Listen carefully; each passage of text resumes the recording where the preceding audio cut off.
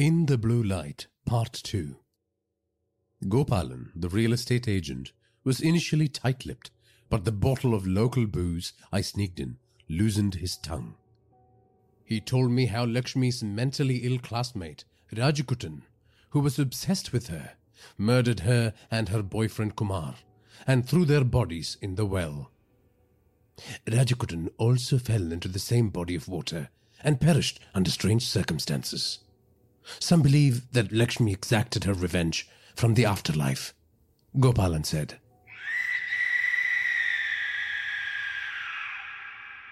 This version was comparable to the stories I had heard about the haunting. I have heard more voices, I said. If the supernatural theory is true, that means there are more spirits there. Promise you will not pack up your bags and leave if I tell you this, Gopalan said. Listen, I've spent the past 6 weeks living in a haunted house with spirits that can't seem to shut up. Do you really think sharing a couple more ghost stories will frighten me away? I said. Gopalan sighed. That house has seen several suicides since the events I've referred to.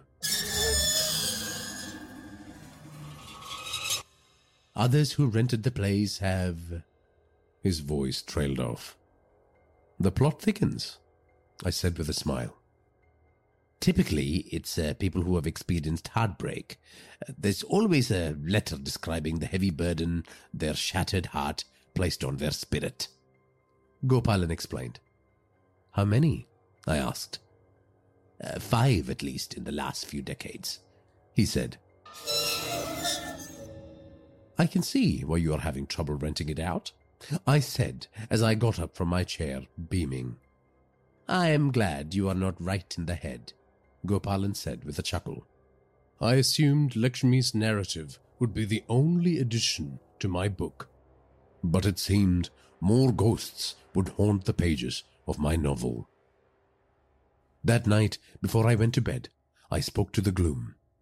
Lakshmi, I know you dwell in these shadows. If you trust me, tell me your story.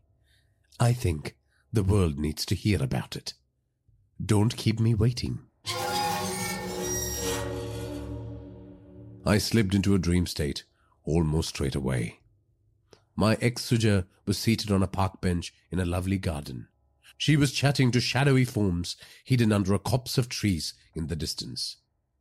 I observed the interaction, unnoticed. How did you all end up here? She asked. Then she nodded, acknowledging the silent reply. How many of you? She asked. Again, I couldn't hear the response. 8? She said, counting. But there is a 9th one, behind you.